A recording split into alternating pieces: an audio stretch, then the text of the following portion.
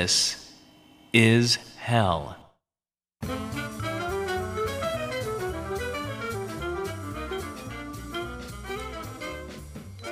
Hello, listeners. Speaking to you from Second Story Studios above Carrie's Lounge at 2251 West Devon Avenue in Chicago's West Ridge neighborhood. I'm Will Ippen, producer at This Is Hell. As Chuck announced last week, we're taking a week off from new interviews while Chuck recovers from wisdom tooth removal surgery. Hell of a way to spend your birthday. But we have a good set of shows lined up for you this week nonetheless. Coming up, continuing a sort of theme that's fallen into place this week, we have a couple of interviews dealing with modern feminism from a couple of different perspectives. First up, our January 27th, 2018 interview with journalist Sarah Sunshine Manning, who discusses the politics of Indigenous feminism, both inside today's women's movement and the longer historical force in resistance to settler colonialism and environmental destruction, as well as calls on social movements to recognize, respect, and listen to voices of Native American women. Sarah Sunshine Manning is an independent journalist and citizen of the Shoshone-Paiute tribes of the Duck Valley Indian Reservation in Idaho and Nevada. Sarah wrote the article, No Indigenous Women, No Women's Movement for Truthdig. Then after that interview, we'll hear from Andi Zeisler, who joined Chuck on May 21st, 2016, to discuss her piece, We Were Feminists Once, From Riot Grrrl to CoverGirl, The Buying and Selling of a Political Movement from PublicAffairs. Andi Zeisler explores 50 years of tension between feminism and capitalism in popular culture, and explains how mass media has adapted and amplified the language of empowerment, but in a depoliticized form in service of selling products. She also discusses why she's hopeful that a young generation of connected girls and women can reclaim feminism's radical, liberatory potential. Andi Zeisler is a writer, editor, and co-founder of Bitch Media. After the interview, we'll hear another installment of Rotten History from Ronaldo Magaldi, as well as more of your answers from this week's Question from Hell. So without further delay, let's roll the interviews.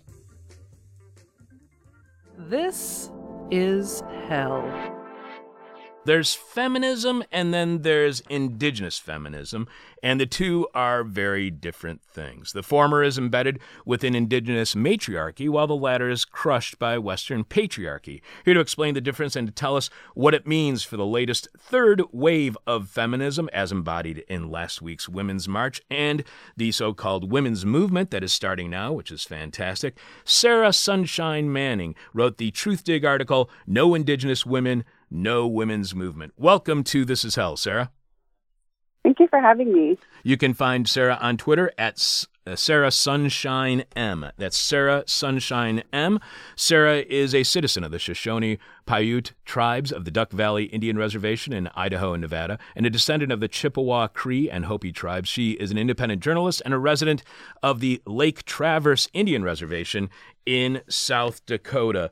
To you, how much are the women's marches about a women's movement? To what extent are the women's marches leading to a women's movement? Well, I think there are different answers to that question.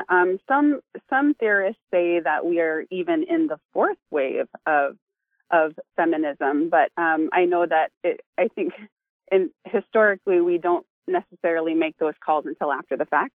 But what we see really with the Trump administration is this chorus of women throughout the nation that are really wanting to pinpoint and nip in the bud just the many ways in which patriarchy has seeped into every American institution and basically is the foundation of every American institution, as is many other forms of inequity.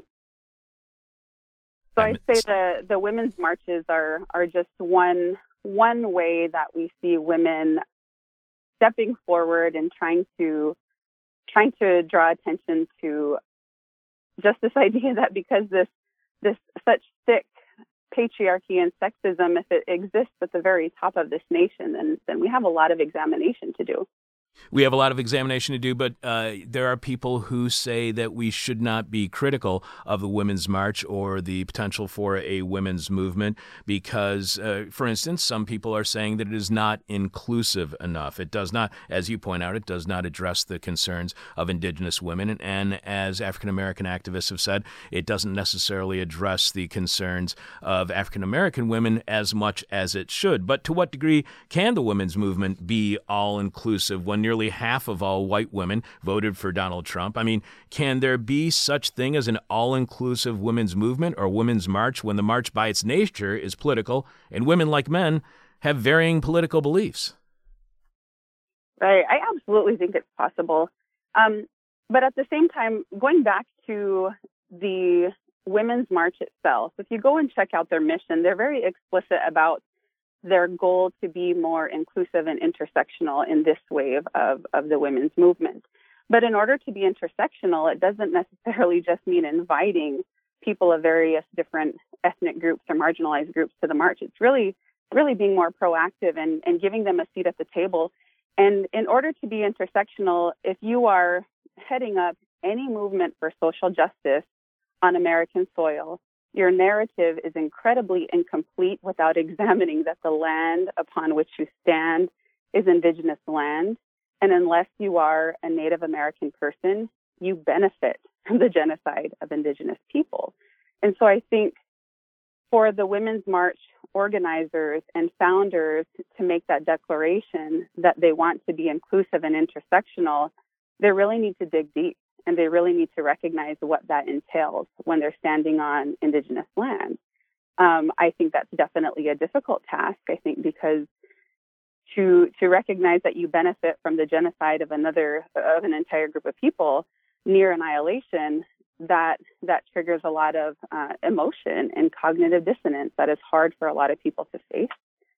So I'm sorry, go ahead. I was just going to say, when we posted your article on social media, a listener linked an article, this is very much in line of what you were saying, that was at SBS, an Australian public broadcasting, radio, television, online outlet. The article from last November is headlined, "The Enduring Violence Against Indigenous Women in Canada," and it's written by Nahani Fontaine, a member of the Sag King First Nation community. And Nahani writes, "Canada's colonial history includes strategically, methodically, and tragically racializing and sexually objectifying Indigenous women and girls' bodies, minds, and spirits as a means of purposely oppressing Indigenous peoples and territories. This is, of course, is no different from the colonial project carried out across the globe, where even today imperialism's patriarchy seeks conquest through gendered, less than narratives or social constructions, and through the rape, isolation, dislocation, and murder of women and girls." So to what degree do you think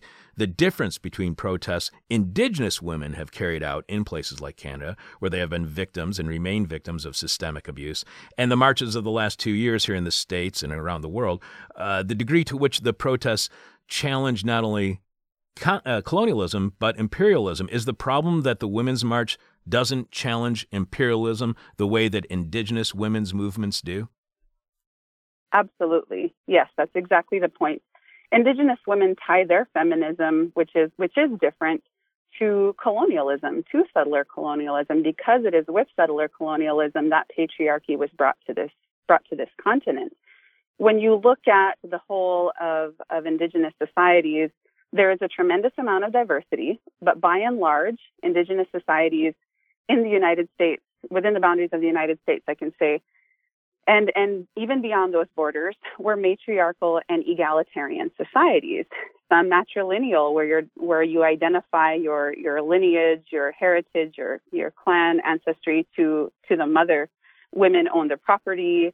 Women were vocal and important in governmental decision making, and the earth itself, most importantly, was recognized as a feminine source because the earth provides our nourishment, the earth provides medicines that heal our ailments. So with the recognition that the earth first is our mother, that obviously fanned out to other understandings of Indigenous cultures. So with the arrival of settlers, that was swiftly changed with the arrival of some of the first European settlers. They did immediately objectify Native American women. Native American women were viewed as sexual objects. We say this evolution of the term squaw that goes back to a term, an Algonquin word meaning female genitalia, and that's how Native American women were identified. And so that today we see that Native American women suffer the highest rates of violence and sexual assault is a direct result of settler colonialism, because that just did not exist in our communities prior to colonialism. And so when we are participating in these marches, it's to bring a very different angle, a very different perspective to the conversation that I think hasn't been a part of the first, second, and third wave of feminism thus far. At least it hasn't been a very central part of understanding inequity. And the term feminism itself continues to be debated in tribal communities, as you write. Some reject the term, and other Indigenous women qualify their feminist politics with the more appropriate term that you were just using, Indigenous feminism. How much is there any disconnect between feminism and Indigenous feminism? Because within your community, Indigenous women don't live within a patriarchy. How does that living within a matrilineal society change the way that you view feminism? For instance, you were touching on environmentalism. Doesn't Indigenous feminism lead to more intersectionality with environmentalism than Western feminism does? Absolutely. One really beautiful thing that happened during one of the women's marches in Santa Fe, New Mexico, was a group of Taos Pueblo women basically took the stage at the event because there was not representation from the local Native American community. So they took the stage and very eloquently and beautifully spoke to their perspectives as Native American women. But most importantly, towards the end of the talk, a woman by the name of Bev Billy, who is an elder of the Taos and Acoma Pueblo, said, "Don't forget Mother Earth. Don't forget Mother Earth," as our first feminine source, as our first mother. So to answer that question very, very specifically, yes, Indigenous feminism is tied to environmentalism completely. And then to also touch back to the other question, how is Indigenous feminism differently? I don't want to mislead to say that Native American women today don't suffer from patriarchy and sexism, because we do. And the reason why is because colonialism has impacted and infiltrated our own communities. And so if we're working in a Western institution that is dominated traditionally by men, and we're working within that institution, we are going to experience sexism. So there is overlap. There is overlap between Indigenous feminism and mainstream feminism. But then there's a lot of divergence as well. And I think that has a lot to do with the idea that one of the things that I mentioned in the column was that the appearance of Native American women is often very different at these marches. You see Native American women wearing floor-length skirts that are a part of their traditional attire, whereas with mainstream feminists, skirts are sort of viewed as a form of oppression, right? A very gendered type of clothing that many feminists have chosen to not wear. They've chosen to push back against gender norms such as long hair. And then you see Native American women with really long hair. But on the other hand, long hair within Native American communities was not a gender-specific, it wasn't a gender-specific style. Native American men had long hair. Even in ceremonies, Native American men wear skirts. And so I think I'm aware of at some of these marches where some mainstream feminists took issue with the fact that Native American women were there in long skirts because they just did not understand the context. Another really big difference is that to be a mother in Native American societies is incredibly beautiful. To take care of the home, you know that you're respected and appreciated and you're powerful taking care of the home. Whereas within mainstream feminism, you feel that you are oppressed. In Joan Didion's really, really great essay, The Women's Movement, written in the 70s, she opens up her essay with something I know I'm not going to get this verbatim, but she said, in order to make an omelet, you not only need those broken eggs, but you need somebody oppressed to break them. And this is basically the thought of the feminist movement, is they've really looked at even cooking as a form of oppression. And it's very different for Native American women, and even within our community. So it's not only that we don't feel oppressed cooking, is that people in our communities truly value us for cooking. So there's just a lot of cultural differences that make our feminism different. And one of the main issues, in addition to environmentalism, that I want to talk about also, that I mentioned in the column, was this idea of rematriation. So to rematriate a space, you acknowledge the earth as the mother. You recognize that there were original inhabitants tied to that land, inextricably linked to that land. And then you also recognize the power of women as life givers. And it's just a really different concept that I think needs to be considered if this wave of feminism is going to be intersectional and inclusive.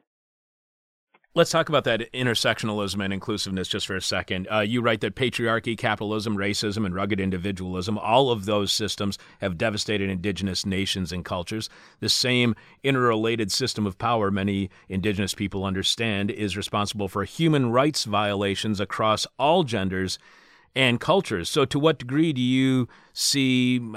I'm not trying to pit one against the other, but to what degree do you see indigenous feminism as more inclusive than what we might call popular white feminism? So a popular phrase in modern times, as far as feminism goes, is to smash the patriarchy. And when I think of smashing the patriarchy, I think implied in that is sort of a smashing of men.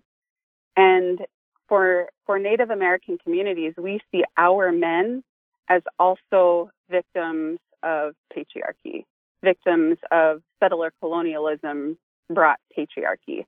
So we're not against our men, even though some of our men may have been afflicted by sexism. We understand that shift in Indigenous thought, that assault on our culture, it goes back to an assault on our lifeways because of settler colonialism. And so we're not attacking patriarchy first. That's basically a part of this larger assault on our health and well-being as a people. And so I think sometimes mainstream feminism can be hard for some people to digest, because it is as if men are the bad guys constantly, and I don't think it's as safe for them to be brought into this space to say, you know what, you are also a victim of patriarchy. You're not the enemy. This idea, this energy of patriarchy, sure, that is the enemy. Women can also be perpetrators of patriarchy as well. But with Indigenous feminism, our men are so important to us. We would not want to smash them. We need them. So you quote social media manager at Self Magazine, Taylin Washington Harmon, a black woman who did not participate in the Women's March this year, who wrote an article headlined, "Keep your," I don't even know if I can say this on the radio, and "Keep your pussy hats off my feminism." And in that article, she argues, this isn't the quote that you give, but in that article, she argues, "I chose not to participate in my local Women's March in New York City this year for a variety of political reasons, mostly because of the idea of performative activism and the lasting action that rarely follows. And a hat was put on a Harriet Tubman statue, and that was the icing on the proverbial cake for me. The hat was likely created with good intentions, symbolizing the creativity and strength of women as exemplified by vaginas. But so much is missing from this emblem. The vagina, especially a pink vagina, should not and cannot serve as a universal symbol of womanhood across racial and gender lines. To put it simply, not all women have vaginas. Not all men have penises. Not all vaginas are pink. As a black, heterosexual, cisgender woman, I cannot identify with a pink vagina as a symbol of my womanhood or my feminism. The anatomically focused symbol of the hat unites those self-identified women under one unique experience of womanhood to the exclusion of anyone else." To what degree do you think the Women's March is simply unaware that they are not being as inclusive as they should or could be? And if they don't notice to you what explains why they don't? Much like the rest of American society, participants in the women's movement are products of a very whitewashed socialization, a very whitewashed education, probably by way of public education. And in American public education, it's no secret that what children learn in schools is really to elevate this narrative of American exceptionalism, of manifest destiny, the concept that God gave this land to white settlers and the indigenous people were merely obstacles. And so there's never an exploration of the fact that human beings were killed and tortured and brutalized and forgotten about purposely here. That's not explored. And so children in schools are not given that ability to empathize and to think deeply and critically about their presence on this land as beneficiaries of settler colonialism. That is not explored. And meanwhile, they're learning, there are entire middle school and high school classes devoted to the Holocaust. But I think it's very deliberate that our public education system, that American institutions do not explore this idea of genocide on American soil. And so women in these feminist marches are products of that. And so anytime you tell somebody, you are benefiting off my pain, that's really hard for them to come to terms with. And so many American people do not attempt to engage with that. They don't want to. They either outright refuse or they try to disarm that conversation by saying, hey, get over it. But we live right now. You need to be thankful for colonialism. There's been an outright denial of having that conversation. But see, this conversation is not new, pointing to Indigenous genocide. Even Martin Luther King was very famous for saying that this country was born in genocide. And but people didn't want to hear that. See, people don't want to engage with that. There's a Holocaust museum in the United States, but there is not a museum devoted to the Holocaust of Indigenous peoples. And so it isn't surprising to me that in the women's movement that we see these upper class white women that really want justice, yet they have these blinders on. They have this humongous blind spot because they can't come to terms with the privilege that they occupy as white women. So to what degree because Western feminism is about equality of the sexes, and Indigenous feminism is about what you talk about, rematriation, bringing back a more matriarchal society. So is that the biggest difference and obstacle, in your opinion, in the women's movement and Indigenous feminism, that one believes in equality and the other one believes in matriarchy, or am I getting something incorrectly? That's a part of it. That's a real difference. But I think the disconnect comes from more significantly the idea that white women are beneficiaries of settler colonialism, and they benefit off of the Indigenous, off of the genocide of Indigenous people. In Santa Fe, one of the chants of the Native women in the march was that you did this on our backs. You did this on our backs, and they were there in force, Indigenous women of that region, and so I think what we see a lot of times at a lot of these movements is this frustration among people of color because white women do not want to engage with that reality. And so I think one of the biggest differences is that white feminists occupy humongous privilege that cannot be ignored ever if they want to make advancements in this wave of feminism, if they want it to be intersectional. They're missing this huge context to understanding feminism, understanding sexism, that it's tied to settler colonialism. So they have to engage with settler colonialism. But yes, it is a really big difference going back to matriarchy. So I think some societies were more matriarchal, but there was a balance.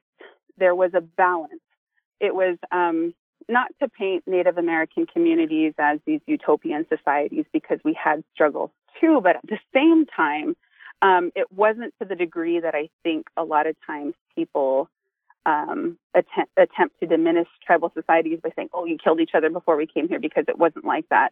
But tribal societies existed in a more egalitarian fashion, where the roles that women occupied, although they may have been in the home, did not diminish them, and roles were very fluid. So the tribe where I grew up on the Duck Valley Indian Reservation, gender roles were incredibly fluid. My great-grandma, who was blind, would say, don't act like you can't do something. So she did everything as a woman. She hunted, she gathered, she provided for her family. My mother, growing up in the traditional way, hunted for her family. Roles were fluid. You were not diminished if you were a man and you picked berries, or you were a woman and you hunted. So there isn't, with Indigenous feminism, as much of a goal to attack the gender role, or to attack power that men have, because we've always had power. We have been speaking with Sarah Sunshine Manning. She wrote the Truthdig article, No Indigenous Women, No Women's Movement. She is a citizen of the Shoshone Paiute tribes of the Duck Valley Indian Reservation in Idaho and Nevada, a descendant of the Chippewa, Cree, and Hopi tribes. She's an independent journalist and a resident of the Lake Traverse Indian Reservation in South Dakota, and you can follow her on Twitter at Sarah Sunshine M. Sarah Sunshine M. One last question for you, Sarah. And as it is with all of our guests, our final question is the question from hell, the question we hate to ask, you might hate to answer, or our audience is going to hate your response. There are those who say that nobody should be critical of the Women's March or the women's movement, that kind of criticism may lead to an undermining of the march or the movement. So I guess generally, what do you think happens when something is above criticism? But more importantly, how much do you fear that any criticism of the Women's March will hurt whatever women's movement is emerging, building, and in some cases already succeeding? It will not hurt the women's movement. Any attempt to call out mainstream feminism is really an attempt to call up mainstream white women, to deepen their understanding of injustice. It is not personal. It is a bigger picture of humanity that they can and should engage with. So mainstream feminists, white feminists, beneficiaries of settler colonialism, we're calling you up. Engage with this idea that if you are on American soil as somebody who is not Indigenous, you benefit from the genocide of Indigenous people, and you need to engage with that.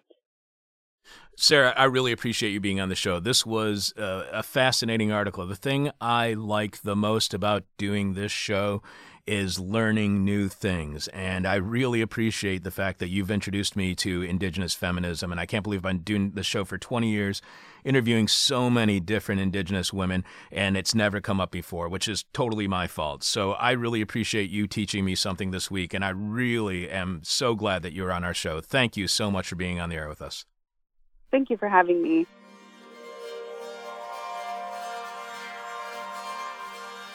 You've been listening to a This Is Hell interview. For more interview hell and to support the show, visit thisishell.com.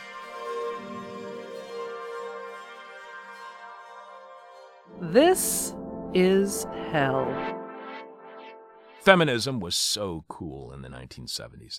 Then, as our next guest says, feminism didn't have an image problem, it had an image catastrophe. Recently, however, what had become the new F word got cool again. But how good is the new feminism for, well, feminism? Here to explain how feminism got its cool back and what it means for the current state and future of feminism, writer, editor, and cultural critic Andi Zeisler is the author of the new book, We Were Feminists Once, From Riot Grrrl to CoverGirl, The Buying and Selling of a Political Movement. Welcome to This Is Hell, Andi. Thanks for having me. Andi is the co-founder of Bitch Media and a longtime freelance writer and illustrator. Andi is the co-editor of Bitch Fest, 10 years of cultural criticism from the pages of Bitch magazine. You write how we called the zine Bitch because we hope to reclaim the word and to make its verb form into something that could affect change just by speaking up and encouraging others to do the same.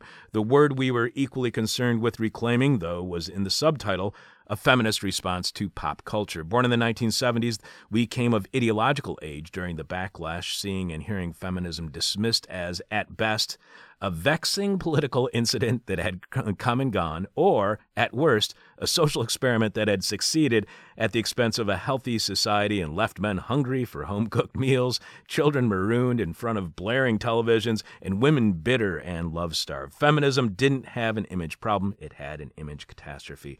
If that was the image of that feminism had, then how did you become attracted to feminism? Did you see successes that were not found in its popular image? Yeah, I mean, certainly just on sort of an anecdotal level. I mean, my co-founders and I grew up in New York City, so we certainly knew people who had, like women who had been politicized by feminism. And, we certainly, had teachers and figures of authority in our lives who were examples of people who had really struggled and engaged with feminism.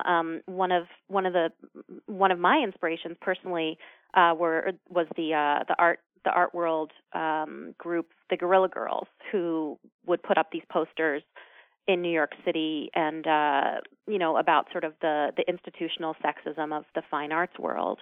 And these were really, it was really powerful, and it was really, I liked the fact that there was an image, there was like striking images, there was sort of graphic and verbal wit. There was a real sense that these struggles were still ongoing, and that if people didn't think they existed, like the cliche goes, they just weren't paying attention. Yeah, there was, I'm not too sure if this was a national group or not, but there was a group like that in the mid to late 80s here in Chicago called Sister Serpents.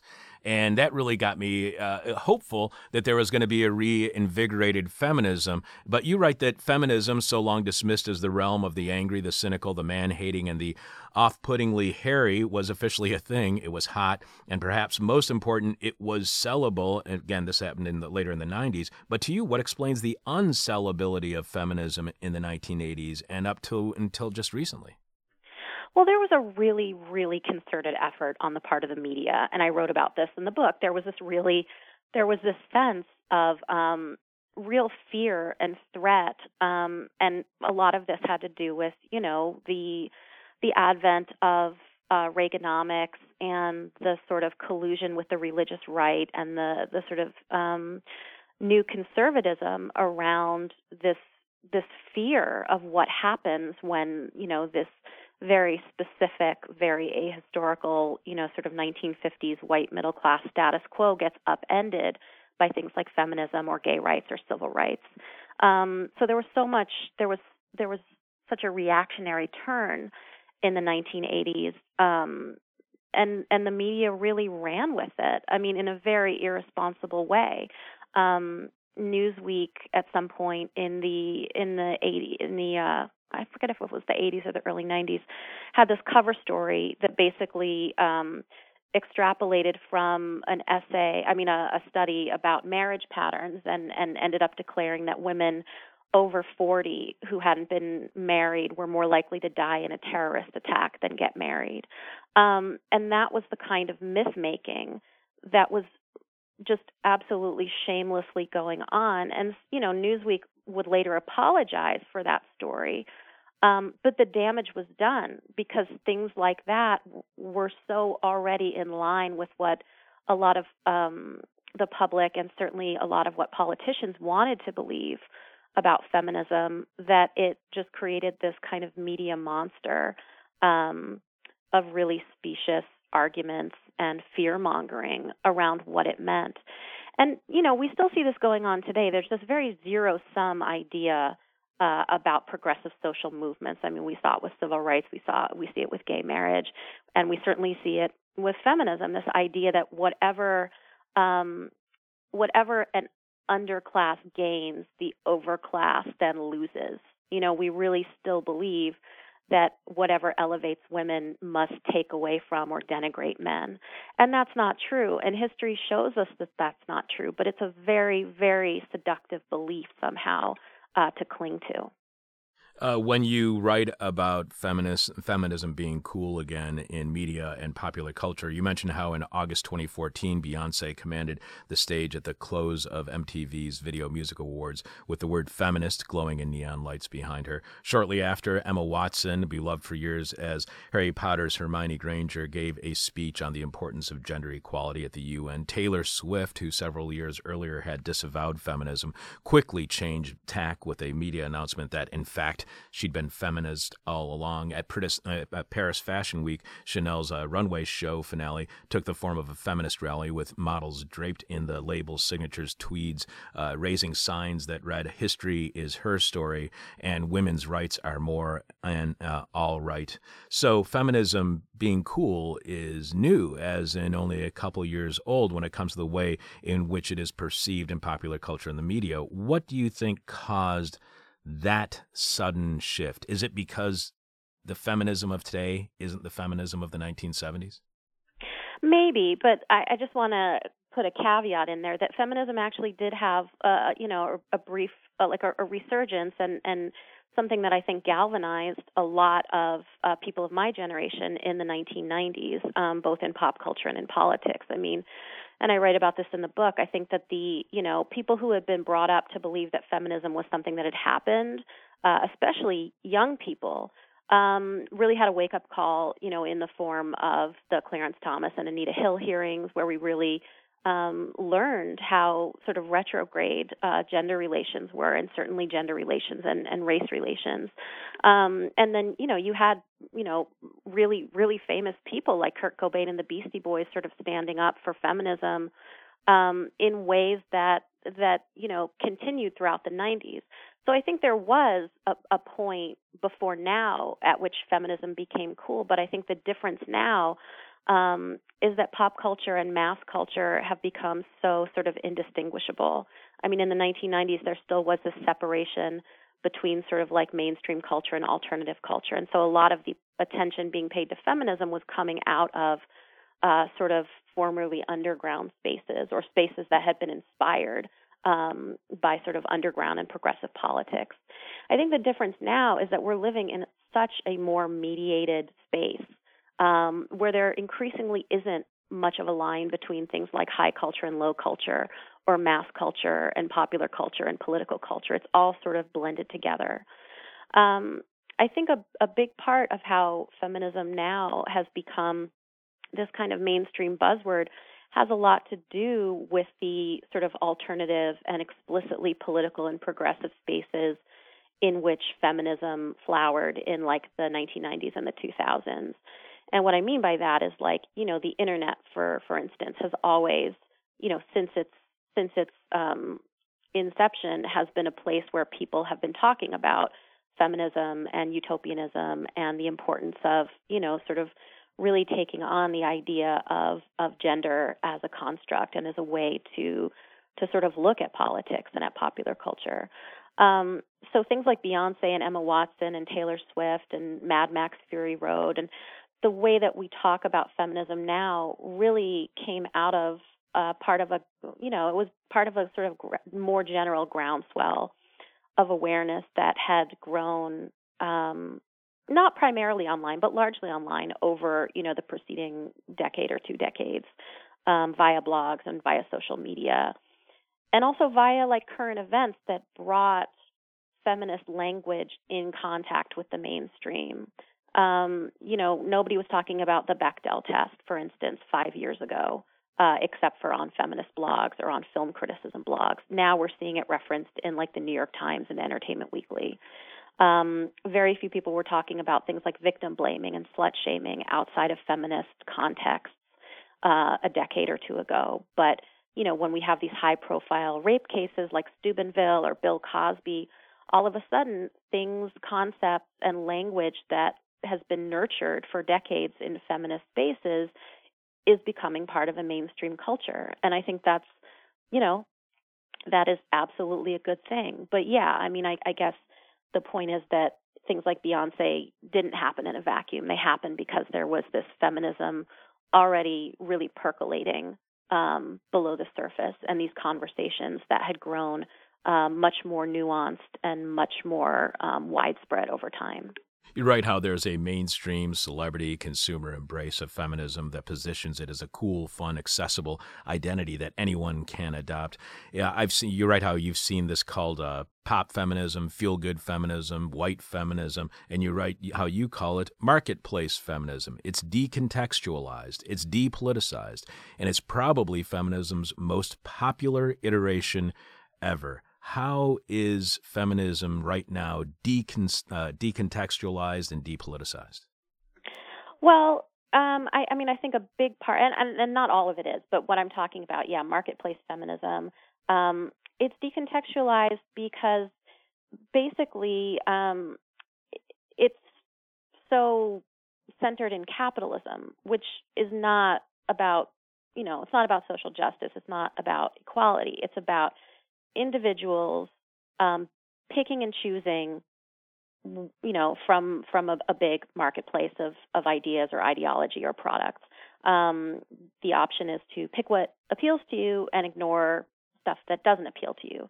So marketplace feminism and its decontextualization is, it results in things like Carly Fiorina saying, well, feminism is basically a feminist is a woman who lives the life she chooses. Well, that sounds great, but what if the life you want to choose involves denying other women the right to control their bodies? What if the life you choose involves achieving your success on the backs of less fortunate women, like your nanny or your maid? So it's not. It sounds good, right? It sounds like, oh yes, we should support all women, or yeah, choosing is great. But what does choice mean when it's exclusively individual? Choice is not the same as liberation in a feminist context. If you're just choosing choices that make your life better, but you're not doing anything to advance the station of all women and make it so that all women have those choices, I don't think that's something you can call feminist. You can call it self-actualized. You can call it self-empowering, but it has nothing to do with an ethic of gender equality or of liberation for all people. And I want to make sure that I say marketplace feminism when I'm talking about the kind of feminism that you're critical of, because as you're right in correcting me, if I just say feminism, then it gets a little bit blurred. So is the reason that marketplace feminism is popular is because it is decontextualized and depoliticized, the popularity being based on a seeming lack of challenge to power? Absolutely, yeah. And I think that's a big part of why I do feel like there needs to be a differentiation. If marketplace feminism for some people is a gateway to feminism, that's great. But I don't necessarily think we should be pretending that, having multinational corporations that market products to us telling us that, they'll make us feel powerful or they'll make us feel good about themselves is the same as actually working toward liberation for all women. And so, I think as a global world of consumers who are, who have basically been convinced that our main choices lie in consumer products, maybe it is progress to be able to say, oh, well, the products that are marketed to women now don't use the language of shame anymore. They use the language of liberation. I mean, in that context, sure, I guess that's an improvement, but it's not the same thing as feminism. It's still, really using women to do the work of capitalism for it. And in the same way, marketing products, like movies or books or like energy drinks as feminist, that basically makes it so that feminism is, again, not about an ongoing, evolving ethic or a lens, but about a metric of what's okay to consume and what should be consumed. So, yeah, I mean, I think there are a lot of layers to this. So how important is a criticism of capitalism to feminism? Because one of the critiques that we've heard from a lot of people who've been on our show, who are contributors to Liza Featherstone's book, Faux Feminism, have said that Hillary Clinton is not willing to be somebody who is a critic of capitalism, or any of the candidates for that matter. So, how critical is a criticism of capitalism to feminism? Oh, it's incredibly critical. And that's, why feminism has always struggled with sort of like mainstream public optics, is because it's very, very hard to work against capitalism, and it feels like pushing back the ocean with a broom. It's sort of like, well, we just need to go along to get along. We need to work within the system. All these cliches you hear, dismantling the master's house with the master's tools. There is this idea that there's no way to be truly transformational without somehow working within the dominant system. And I see that. I think certainly the norm more and more is to focus on individuals rather than systems, and to use individuals as examples of how feminism has worked. We decide that feminism has worked because we've got a viable presidential candidate like Hillary Clinton, or we decide that women can do anything because Oprah. But unless we look at systems, we're not really moving toward widespread change. There are always going to be successful, powerful individuals whose, ability to be powerful and be self-actualized and be, in the eyes of some people, feminist, is really enabled by their ability to engage with capitalism. But yeah, unless we actually look at the way that, inequality is so central to that system, there's not going to be, social and political transformation for everyone who needs it. And some, that, to a lot of people, that's just life, and change is incremental and all that. And I think certainly, it would be a lot to ask of the first female presidential candidate to be the perfect feminist candidate, because once you get to that level, you're really just working in a system of compromises. But I don't think that means we should sort of throw it out as an option. I think we really do need to be thinking about what it means. Like, not that Hillary Clinton is the be-all, end-all for feminism, but that maybe she's a step on the way to recognizing the limits of feminism in this sort of corporate capitalist sphere, and a way to sort of focus on looking at what the transformative potential is for a anti-capitalist feminism. We are speaking with Andi Zeisler. She is the author of the new book, We Were Feminists Once, From Riot Grrrl to CoverGirl, The Buying and Selling of a Political Movement. You can find a direct link at our website, thisishell.com. You click on the link and it takes you directly to our publisher's webpage, where you can purchase the book from them. So, Andi, why doesn't marketplace feminism turn into political gains? Because the impact it would have on media and popular culture. Because this week, we have the new coolness of feminism, as you were describing. But as the Washington Post reported, lawmakers in Oklahoma approved a bill Thursday that would make it a felony for anyone to perform an abortion and revoke the medical licenses of any physician who assists in such a procedure. The Oklahoma bill is the first such measure of its kind. So why isn't marketplace feminism translating into opposition to bills like this, so they never get signed into law by the governor of Oklahoma? Yeah, that is the question. That's absolutely the question, and that's one of the reasons I really wanted to write this book, because we see, a lot of, so-called feminist gains being trumpeted, but it's so much in the sphere of representation and reaching women as audiences, and again, capitalism. And this sounds very pessimistic, but my sense is that it's so much easier to focus on the positive. It's so much easier to focus on a lot of the sort of symbolic and or representational gains than to really grapple with the idea that from a policy position, we are losing so much ground in a way that, if you had told me 20 years ago when we started Bitch that we would not only still be talking about, bodily autonomy, but really fighting for basic things like access to contraception, I wouldn't have believed it. Like it's so dystopian. And I do think it's much easier to be like, oh, I'm so excited about, the all-female Ghostbusters remake, which I am excited about, by the way.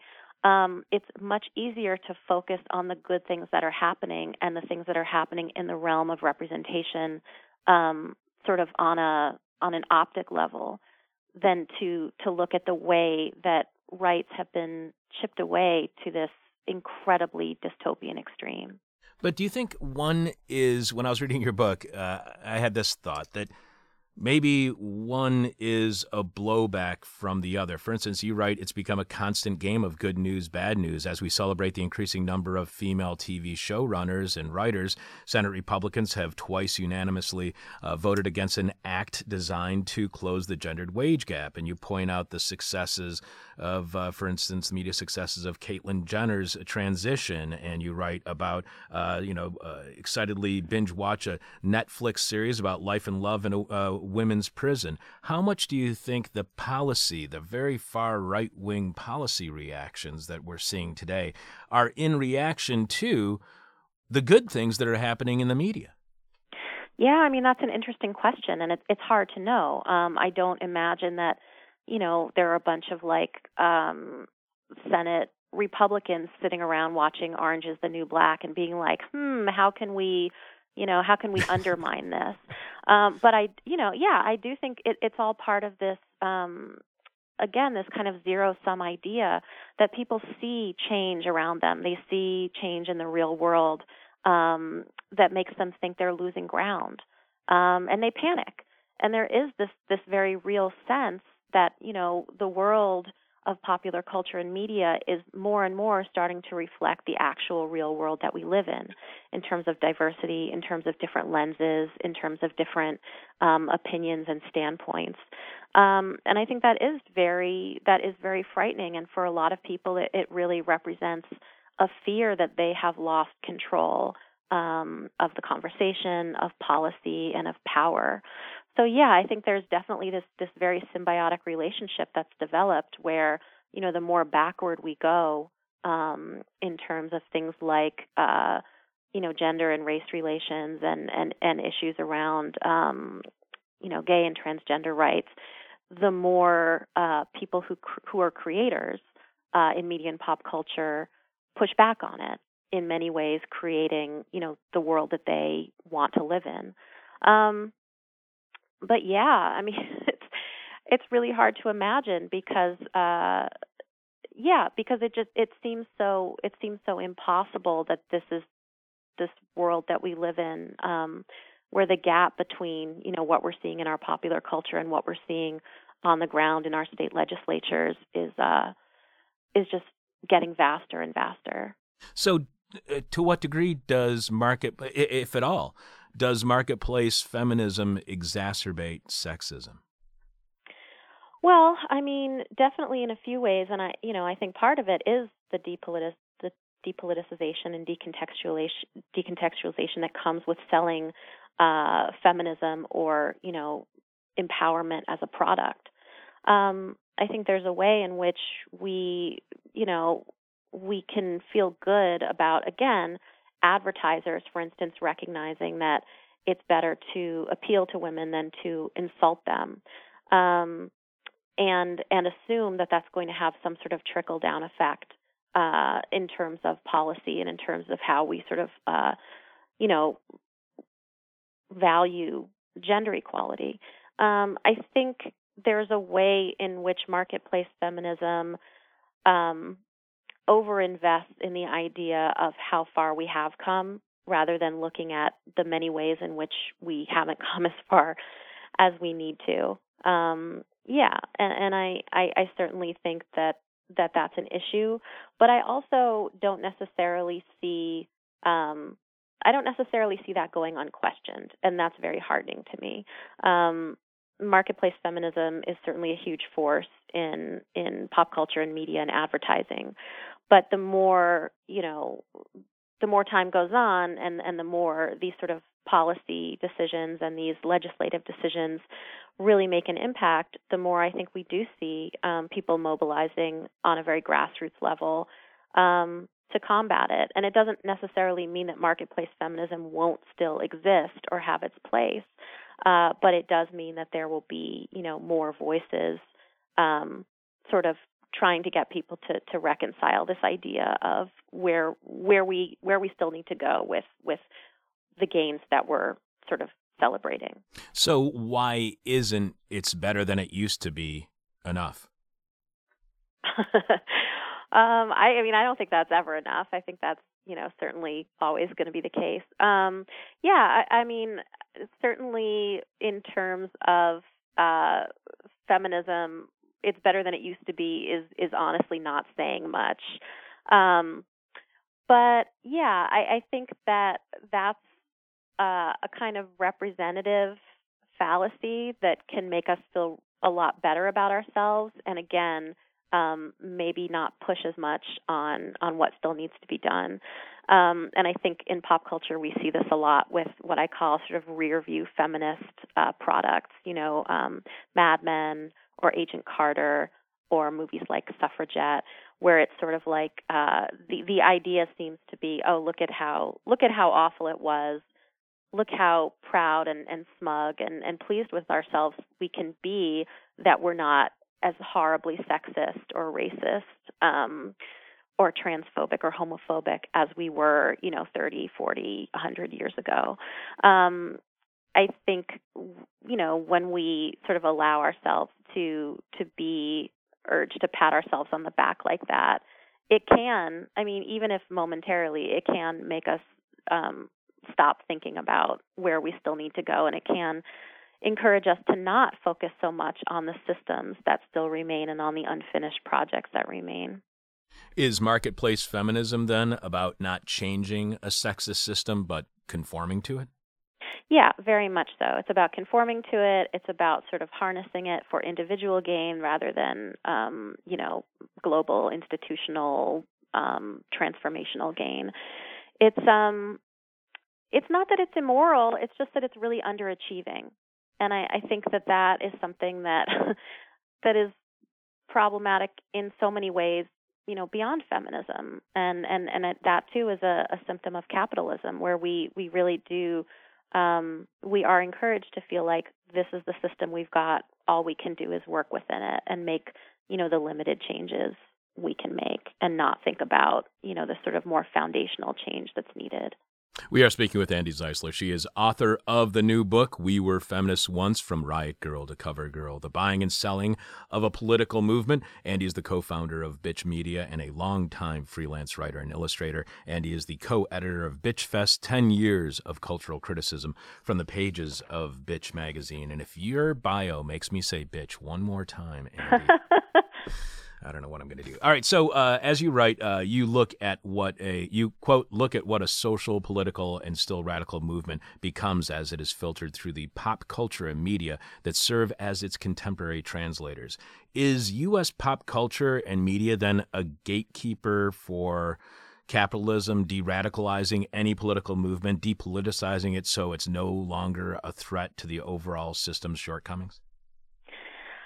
That's a good question. And, I don't know if it's true across the board, because I certainly see, and I think we can all see ways historically where, American pop culture in particular has offered really great specific challenges to capitalism and to systems like, sexism and racism and homophobia. If you look at, Kendrick Lamar or Beyonce just in the past year, I think they're doing just that.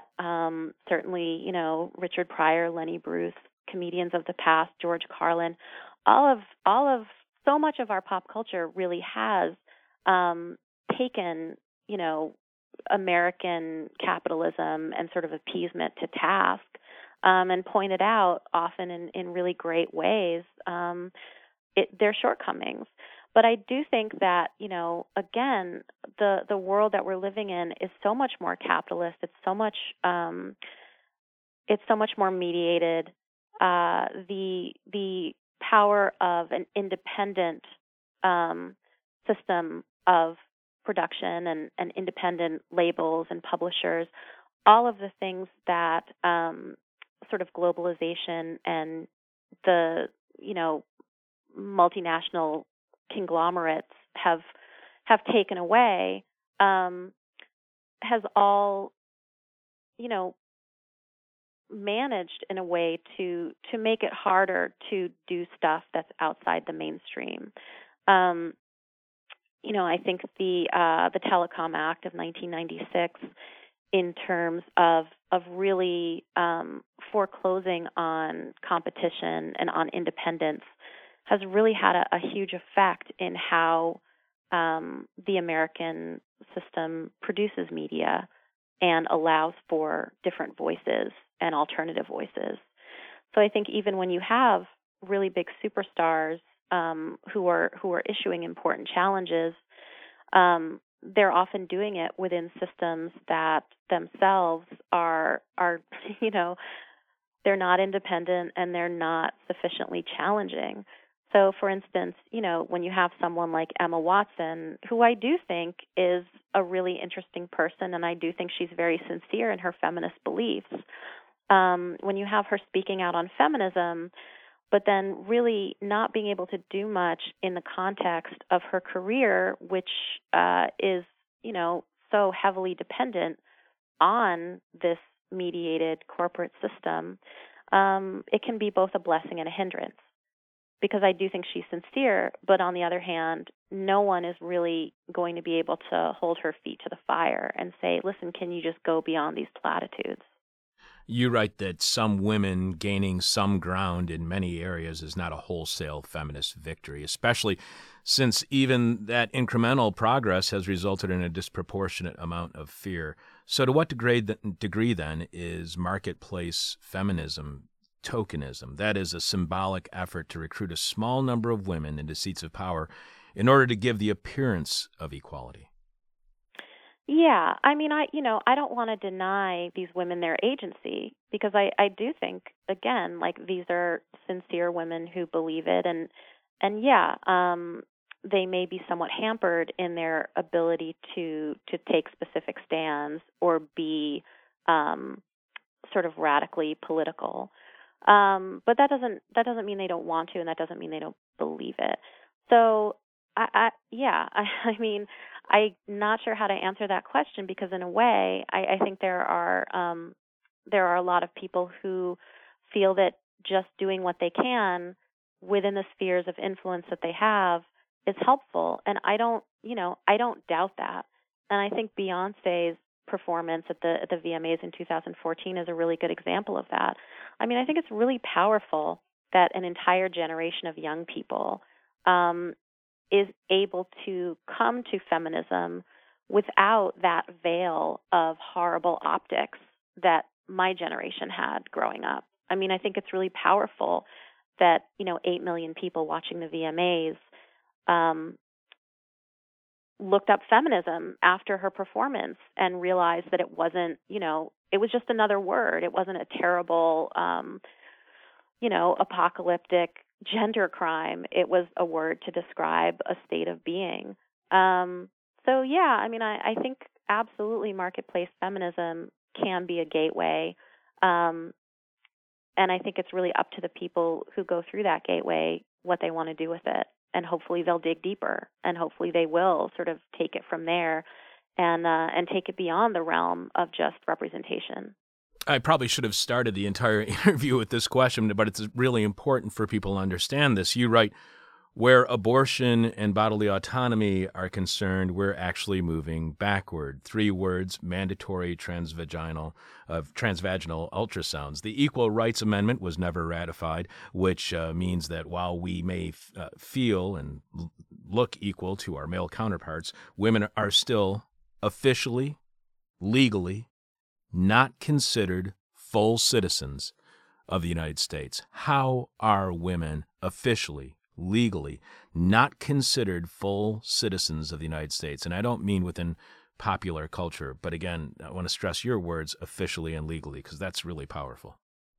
Yeah, and that's something that, again, we're not always we're not always taught within this mediated culture. There is very much this idea, well, women are equal now. Feminism happened. We're in the workplaces. We have the opportunities. We have the sexual harassment and discrimination protections. We tend to be encouraged to see legal gains and separate them from the things that sort of underlie them.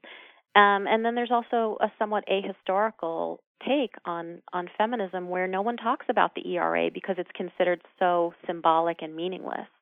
But it's true. The ERA was never ratified. And the ERA for a long time, which a lot of people don't know, was an official part of the Republican platform. It really was this bipartisan thing where it was like, okay, let's stop being ridiculous and make women full and equal citizens of the United States. And there not enough people wanted to do it. But it's something that we tend not to talk about anymore because there have been all these other sort of logistical gains and protections put into place. So yeah, it's a very weird state of affairs that a lot of people really do want to ignore. And again, there is this focus on individuals standing in for entire systems, where it's like, well, who cares if the ERA never got ratified because, look at all the female senators we have now, or look at all the CEOs we have now, which, by the way, is really not that many when you're talking about female CEOs. So there's a way in which, social beliefs and expectations and assumptions take a long time to catch up to sort of legislative reforms. And yeah, it can be very depressing.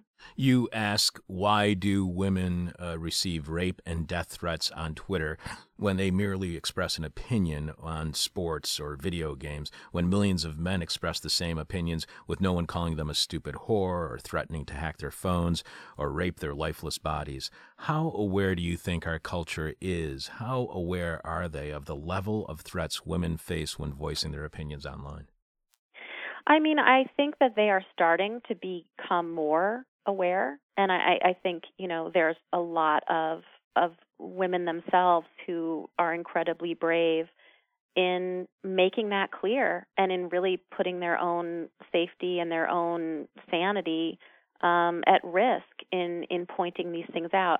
I think in a lot of ways, and certainly in sort of legal and law enforcement ways, there is this belief still that what happens online is so materially different than what happens in real life that it can't possibly matter. I would say that I've been incredibly lucky in not getting the level of rape and death threats that a lot of my colleagues have. But I also know that the ones who have had an incredibly hard time convincing the people who might be able to help them that these things are real, that they aren't just words. And that even if they were just words, there's a real reason why those words should not be used and why those words are evidence of this real sickness in terms of how we see gender equality. So, yeah, I mean, I do think that hopefully people are becoming more aware that this is not a joke. It's not just words. It's not just something you can brush off or say, don't feed the trolls. It has lasting effects, and I'm not sure what it's going to take to really change things.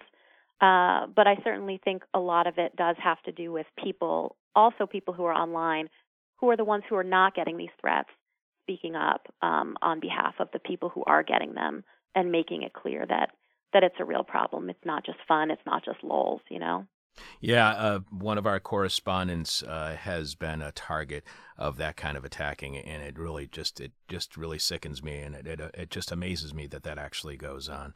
You write that while feminist movements seek to change systems, marketplace feminism prioritizes individuals. Does marketplace feminism then teach women that any inequality they face is their fault and it's time for them to pick themselves up by their bootstraps and the system does not need to be fixed? You do? Yeah, I mean, I think marketplace feminism doesn't necessarily, I mean, to me, that's more of a hallmark of post-feminism of the 80s and the 90s, where women were sort of told, like, oh, well, feminism happened. We have legal protections now. We have anti-discrimination policies now. You have every right to get the same education. It was sort of like once the explicit barriers were removed, a lot of people were told that there were no systemic problems and that anything that was holding them back was personal or in their own minds. And I think women and certainly, you know, I mean, let's just say anyone who's not, you know, a white man of a certain class is probably, they probably still internalize that a lot, that whatever is happening or not happening to or for them is down to their own sort of inability to, you know, be positive or work within the system or pull themselves up by their bootstraps. Marketplace feminism, I guess it's more about, sort of seeing actualization and success as evidence that no inequality exists. I mean, there's still this very pernicious idea of the meritocracy, especially in a lot of places like higher education and the tech industry, places that have traditionally had very explicit barriers to achievement and success, which now have fewer barriers, but which still have a lot of unspoken, invisible, you know, barriers, but are, you know, sort of go out of their way to put forth this facade of, well, anyone has the chance, and if you're not cutting it, it's not us, it's you. You mentioned the many successes feminism has had of late. You commend the courage of the Bill Cosby story in the media, as well as groups like Know Your Nine, named after Title IX, Holla Back, Girls Who Code, Black Girls Code, Girl Start, the National Domestic Workers Alliance, SPARK, which stands for Sexualization, Protest, Action, Resistance, Knowledge, campaigns against media sexualization of girls, the Women's Media Center, 2015's college campus protests against police violence. As you write, more and more people are realizing what feminists have been saying for years: equality makes things better for everyone. If we can get past fears and stereotypes and embrace it. So how much better now is the groundwork laid, is the foundation than it was in the 70s for real feminism put in practice by policy because the work of all the groups and actions you've cited as feminism's recent successes? Is feminism today, grassroots feminism, far more organized and potentially far more powerful than feminism was at its height in the 70s? I mean, that would be hard for me to assess because, you know, I was like 3 in the 70s. But yeah, I mean, I do think we have, you know, and so much of this is because of the internet and the sort of, you know, the nuts and bolts and the tools we have now for connection and for coalition building. You know, and just sort of the general connectivity that we have as a more global society.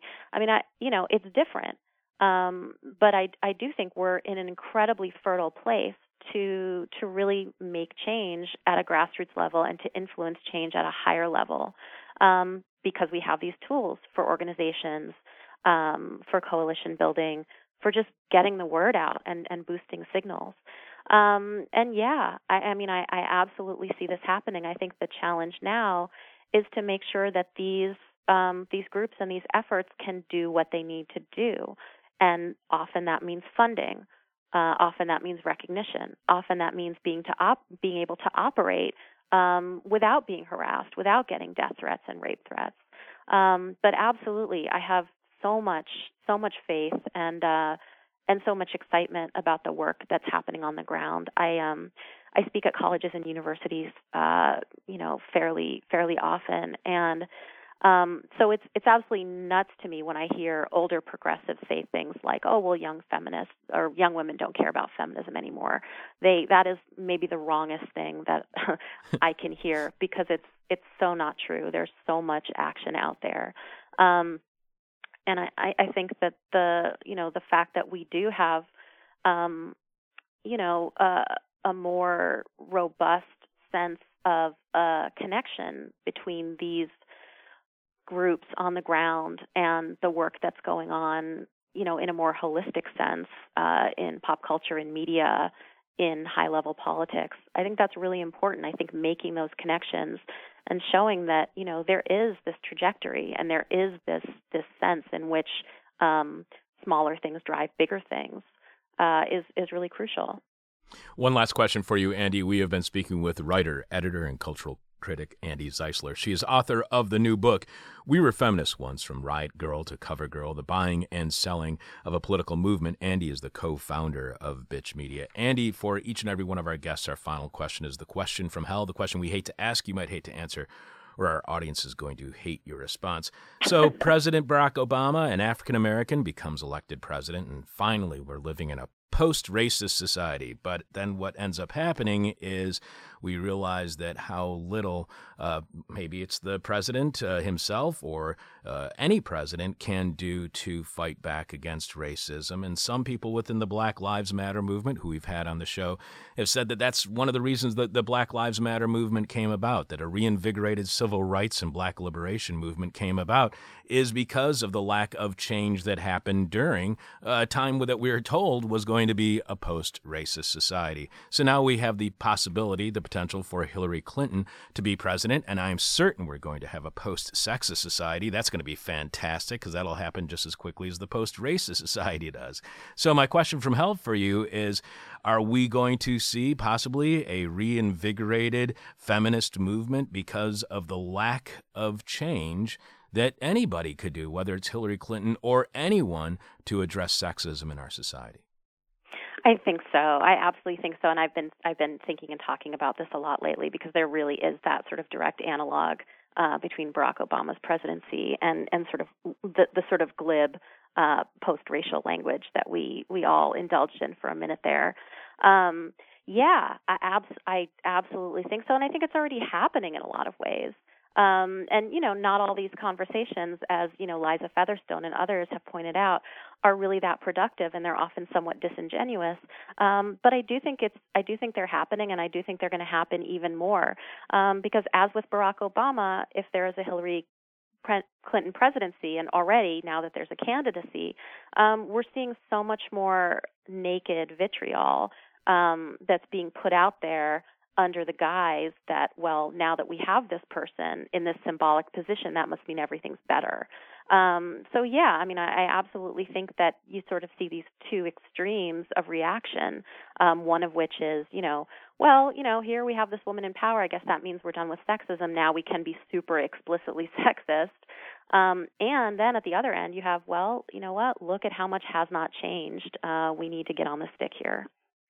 Andi, I really appreciate the conversation that we have had today, and your book, We Were Feminists Once, From Riot Grrrl to CoverGirl, The Buying and Selling of a Political Movement, is fantastic. And I want to thank my producer, Alex Jerry, for turning me on to this book. This really is fantastic work, and I truly appreciate you being on the show this week. Well, thank you so much. It was great to talk to you. Thank you, Andi, and take care. You too. You've been listening to a This Is Hell interview. For more hell, visit thisishell.com.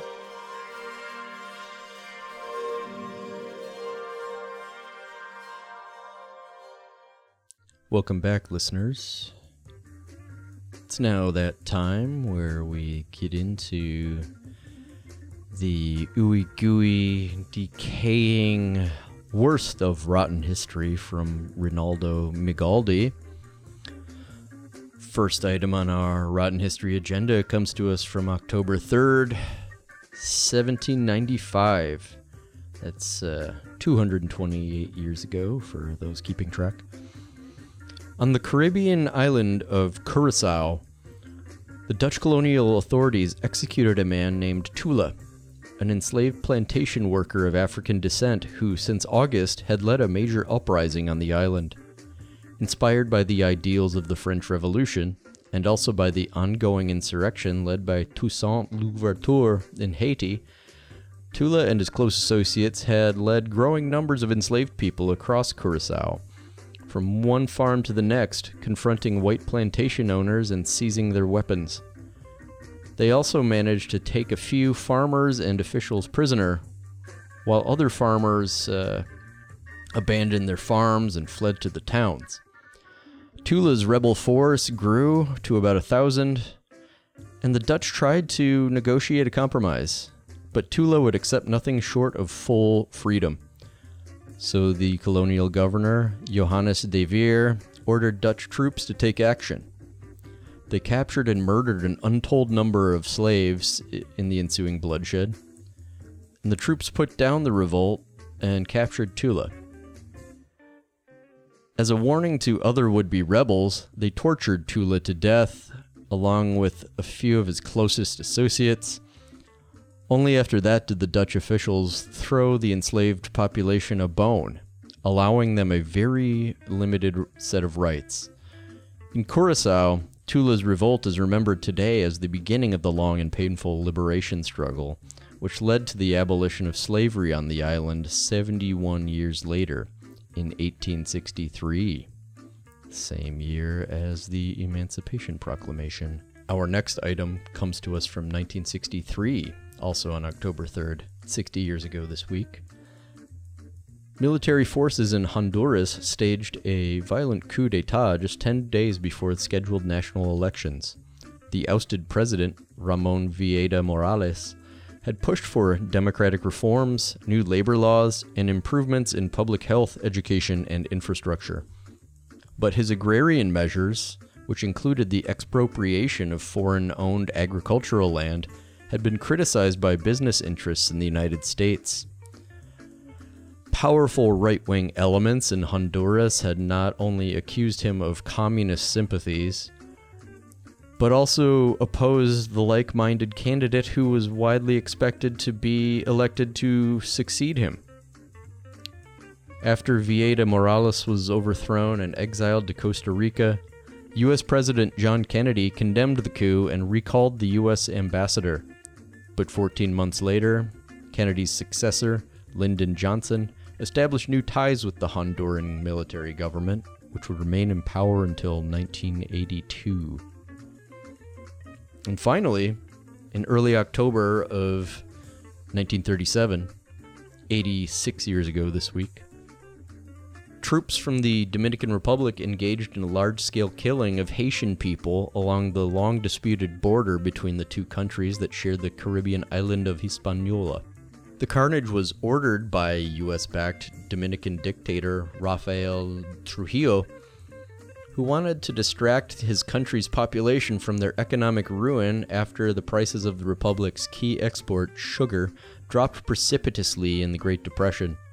Trujillo, who was sensitive about his working-class origins, openly admired Adolf Hitler and was so obsessed with race that he wore pancake makeup to lighten his skin. In speeches, he pushed back the idea that the Dominicans, who tended to be of mixed European and African descent, were biologically and culturally superior to the Haitians, whose ancestry was mainly African. Despite Trujillo's insistence on their differences, the Dominicans and Haitians who lived in the island's interior got along well enough. They mixed freely between the two countries, trading in each other's markets, and speaking both Haitian, Creole, and Spanish. Thousands of Haitians also crossed the border every day to work on Dominican sugar plantations. Since the Haitians were willing to work for lower wages than the Dominicans, Trujillo was able to stir up popular resentment among Dominicans by telling them Haitians were stealing their jobs. On October 2nd, 86 years ago this week, he ordered his army to cross the aptly named Massacre River, which formed part of the border, and carry out mass slaughter in Haiti. Over the next week, some 20,000 men, women, and children were brutally hacked and beaten to death just for being Haitian. Trujillo's troops used machetes, bayonets, clubs, and other crude weapons in a lame attempt to give the appearance of a popular uprising by Dominicans too poor to afford guns. To determine whether someone they captured was Dominican or Haitian, the soldiers would make them pronounce the Spanish word for parsley, perejil. If a person had difficulty rolling the Spanish R, as I just did, they were deemed Haitian and killed. Thus, the carnage became known as the Parsley Massacre. It would later turn out, though, that many of the bilingual victims had been of Dominican ancestry.